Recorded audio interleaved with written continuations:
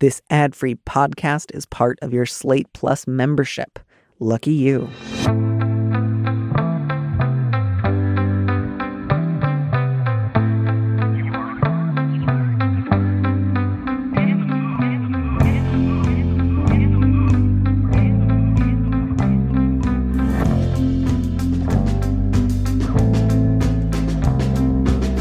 Hello and welcome to this mini episode of Big Mood, Little Mood. I am your host, Danny M. Lavery, and with me in the studio this week is Emmy Neatfeld, a writer, software engineer, and author of Acceptance, a Memoir. And here we are reading a letter from a listener. I think that I should keep us on the path, although I kind of just want to keep talking about our moms, and I'll save that for another show. I'll have a show on someday where I invite back everyone who's had a really complicated relationship with their mother. And we're going to have like a sudden death round of just what's the one worst thing your mother has ever said to you. And we're just going to go bracket by bracket, and the winner will get something. Maybe the book, All That the Rain Promises. That will be the prize. I like that you called it a sudden death round. I'm like, is that a Freudian slip? Like, no, isn't sudden death like how they like end sports games that have gone into overtime for too long? Oh, I thought you were talking about moms here. That's okay, like too. Everyone whose moms had suddenly died? No. I meant it like in the like tiebreaker sense of like, we're not going to play another round of this game. It's just next point wins. That sounds like a good mantra for a lot of problems that are coming up in life. We're not going to play another round of this game. It's just going to be this next point wins. Or we could just go full strangers on a train and we could all agree to murder each other's moms, since we would then save ourselves an alibi. But unfortunately, having said it on the air, I've now ruined it. So none of us will commit murder instead. Instead, we'll give advice. Yeah. All right. This is a good, once again, I have found myself going over the railing. I'm going to come back. We don't threaten murder here on the show because that's not a good solution to your problems. So I will read our next letter instead. The subject is foreign policy causing domestic problems. I've been dating a guy for almost a year. Truly, mostly everything is great. We're really compatible, share many of the same values and life goals. He's kind and funny and cares about me. But lately, I've been really preoccupied with things that he said about a particular foreign policy issue. This issue is emotionally fraught and deeply connected to his identity, which I don't share. I know this means it's impossible for me to understand his perspective and that maybe I shouldn't have an opinion on this issue at all. However, this topic has come up a few times in passing and his comments have been offhandedly violent and cruel, and his tone has been brusque and defensive.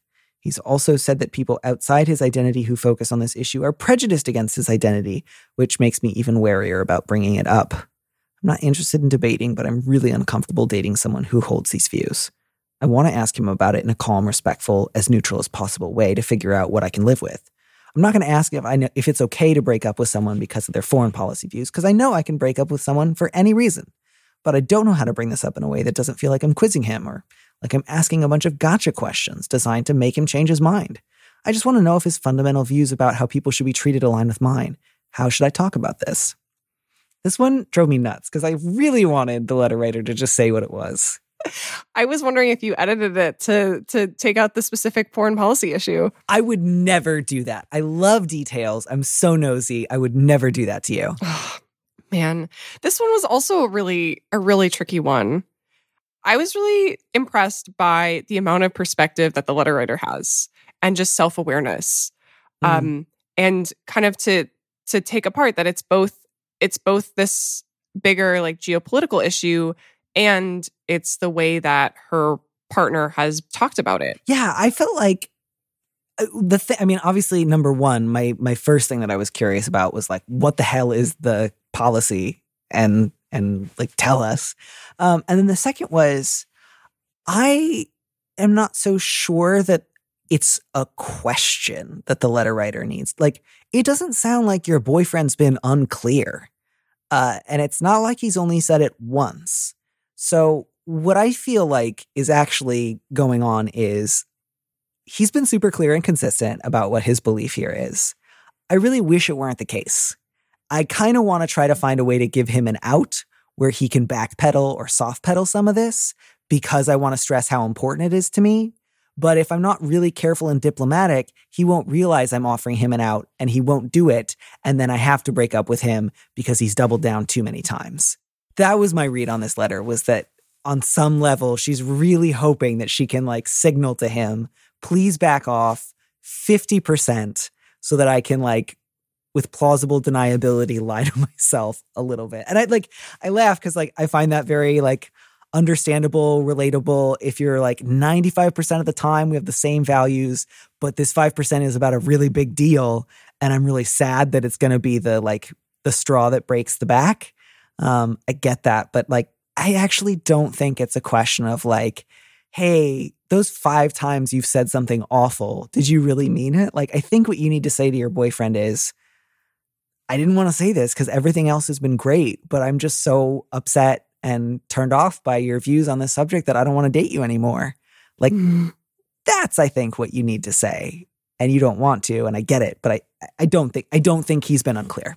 Right? Like, do you think the question is called for? Like, I'm happy to, rethink this. I also had the sense that the letter writer she already knows what she needs to know. Mm-hmm. And that it seems really valiant to try to have this conversation in a calm way, which we're often told we should do with people who have different beliefs than we have. And also, to me, I really looked at the part where she said that his comments have been offhandedly violent and cruel, and his tone has been brusque and defensive. And I was like, terrible. Yeah. And I was like, I think that the real things that the letter writer needs to know, it's not really a question that she could ask. Like, there is no question. It's kind of like that adage about like, don't date someone who is mean to servers at a restaurant. Right. Where that is giving you more information than their views that they state will. But that's also, it's such a hard position to be in when you've been dating for almost a year and so many things are going right. So I really like your suggestion of like being honest about like, hey, I'm angry about this. And like, here's what I see happening that we're not talking about, right? And if the boyfriend says like, calls the letter writer prejudiced, like, and kind of shuts down the conversation on those grounds, I feel like in a way that's an answer, right? Yeah, I mean, I really felt like that was also part of it. Like the letter writer was also worried, like if I just say, I think you're wrong and I can't keep dating you, he's going to say something like, well, you're just prejudiced against my identity. And maybe part of that also is like the fear of like, if he calls me prejudiced, I'll feel like I'm a bad person. And I would just say, letter writer, I don't think he's right. I mean, again, I don't have the full details here, but you says that he said like violently cruel things. And I can see in the first paragraph, letter writer, you're kind of bending over backwards. Like, I know that because I don't share his identity, it's impossible to understand his perspective, and I maybe shouldn't have an opinion on this issue at all. I'm struggling to think of an issue where that would actually be the case. I don't think this sentence is true. I think this sentence is being formed by some sort of like guilt or fear. And I think that I would encourage you to reframe it, in the following ways. It's impossible for you to have his identity, sure. And it's probably impossible for you to like perfectly understand his life experience in whatever identity category this is. But it's not impossible for you to understand his perspective. Like that would be an incredibly bleak outlook upon like the possibility of human relationships. If you just said across the board, if you don't share somebody's identity, you'll never, no matter how hard you try, understand their perspective. Like, I don't think that's true at all. I think that's your fear because of how much he snapped at you. So like certainly don't explain his identity to him. Don't presume that you share it. But to say, I'm not allowed to have an opinion on this foreign policy issue that clearly like affects every resident of this nation and other nations who are also affected by this, whatever kind of foreign policy it is, you need to have an opinion on it. It affects, you and the world that you live in. It doesn't mean you share his identity. It doesn't mean you have the same stakes involved. It doesn't mean you can speak for him. But my God, don't forfeit your right to have an opinion. Don't forfeit your right to think for yourself just because he's tried to frame this as, I am the only type of person who's allowed to think about this. That's wrong. He's wrong to do that, just as he is wrong to be violent and cruel and flippant. It seems like there's a real breakdown of communication here, and that the letter writer is trying to solve it herself, right? And thinking like, oh, if I just have like the right techniques, like I can fix the fact that like my partner isn't willing to engage with me on this. Or right? is perfectly willing to engage with me, isn't willing for me to engage, is trying to prohibit my engagement, and is saying that unless I share this identity category, I must never speak and I must smile upon his violent comments. And I just got to say, letter writer, there's not an identity category in the world that makes violent cruelty and flippancy like cool and fun in a boyfriend. So I just really want to encourage you to do a 180 here. I think it sounds like he's been laying groundwork to really make it clear that he doesn't believe you have a right to disagree with him. And I think you should strenuously disagree with that. I think this is a deal breaker. I think if he said these things on your first date, you probably wouldn't have gone on a second. And I would encourage you to think of it in those terms. Like if you two were sitting down to your very first dinner and he said in one go all the things that you've heard him say on this subject that have been violent, cruel, offhand, brusque, and defensive, you know, maybe you wouldn't have the wherewithal to like stand up and say, I'm leaving, but I'm willing to bet you would like cut the date a little short and you probably wouldn't call him back and say, let's go out again. Wow. What a good way to think about it. That's a brilliant way to think about it. I think sometimes when we've known someone for a while, we like drop our guard around some flags that we would actually be more vigilant about in a stranger. And again, some of that's unavoidable. Like, of course, you love the people that you love more than you love someone you've never met. But when it comes to things that really like lay like a stone in your gut, I think it can be useful to think, how would I handle this if somebody I wasn't already really invested in said this, and let that be your guide, at least some of the time. I think it's important to point out that like in this letter, like I saw the letter writer really bending over backwards to show that she is like accommodating and like open to people with different backgrounds, different perspectives, different opinions. And at the end of the day, it didn't feel to me like this letter was like actually about the foreign policy issue.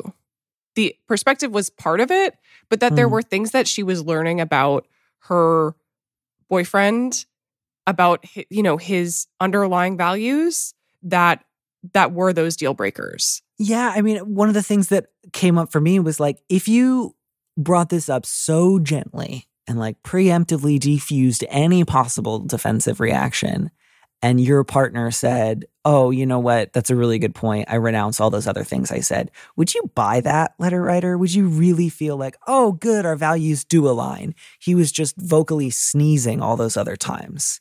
Like, I think there's just this hope here that like, if I can give him enough hints and clues, he will say, oh, I didn't really mean that. I meant something nice instead. And I just feel like, I think that would be bullshit. And again, I really get it. When someone's 95% great and then something unexpected pops up, it can be a real mindfuck. And it can really feel like, well, this doesn't match up with the you I know the rest of the time. But I think he's been extremely clear on multiple occasions. And so I think the thing to do is just to say, you've brought this up a couple of times, or you've mentioned this a couple of times. I've been nervous to say anything because you made it pretty clear that you didn't welcome anyone else's thoughts on the subject. But I think that's really cruel. And it's a big enough deal to me that I think this is the end of the road for us. I think that's what you should say. I don't think you should try to, you say you don't want to argue about it. So the only other option would be trying to signal to him that he needs to change what he said. And I don't think that you should do that, because I think he said it because he meant it. Mm-hmm.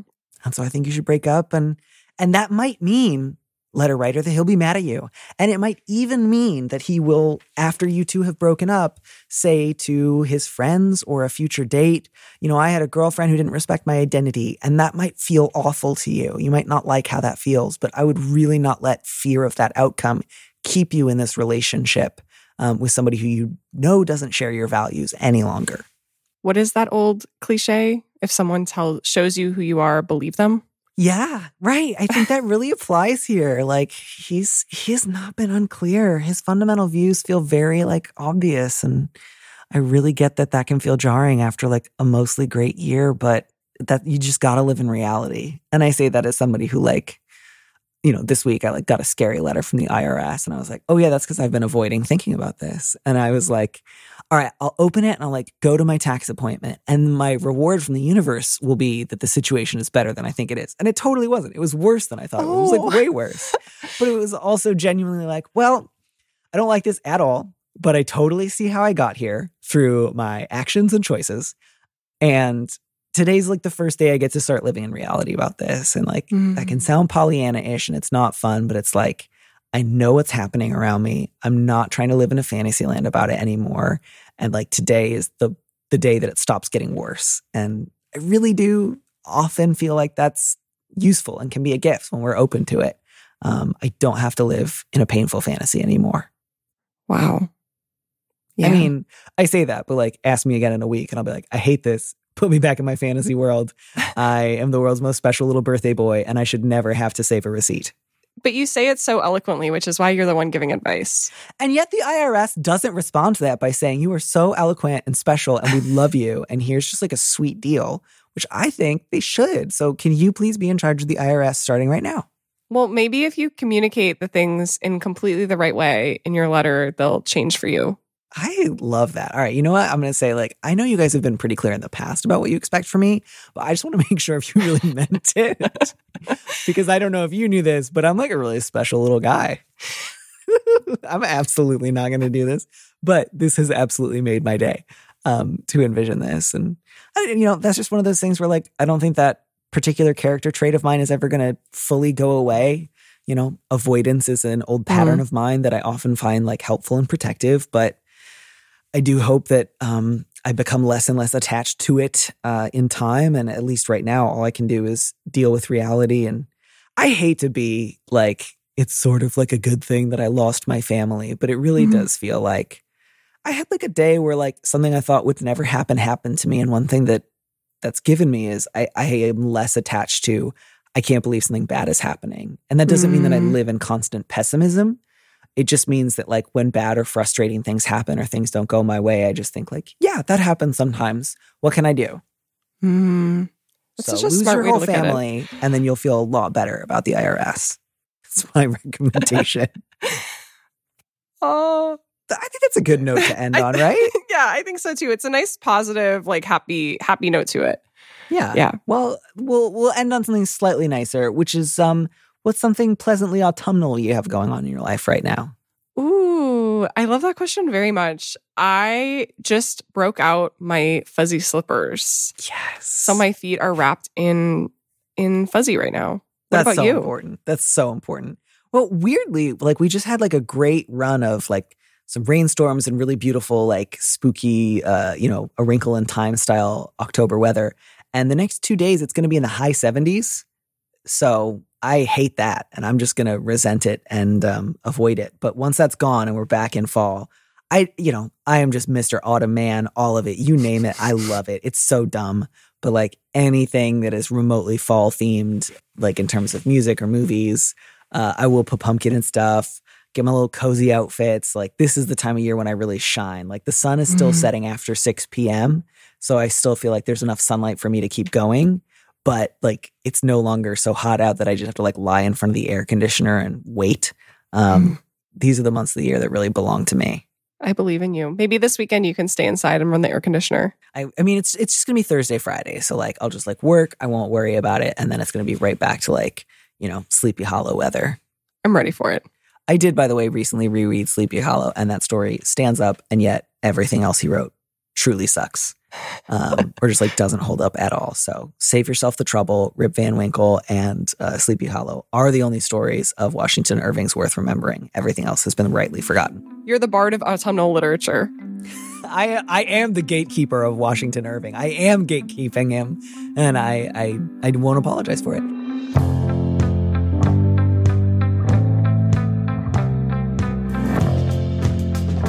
Thank you for joining us on Big Mood, Little Mood with me, Danny Lavery. Our producer is Phil Circus, who also composed our theme music.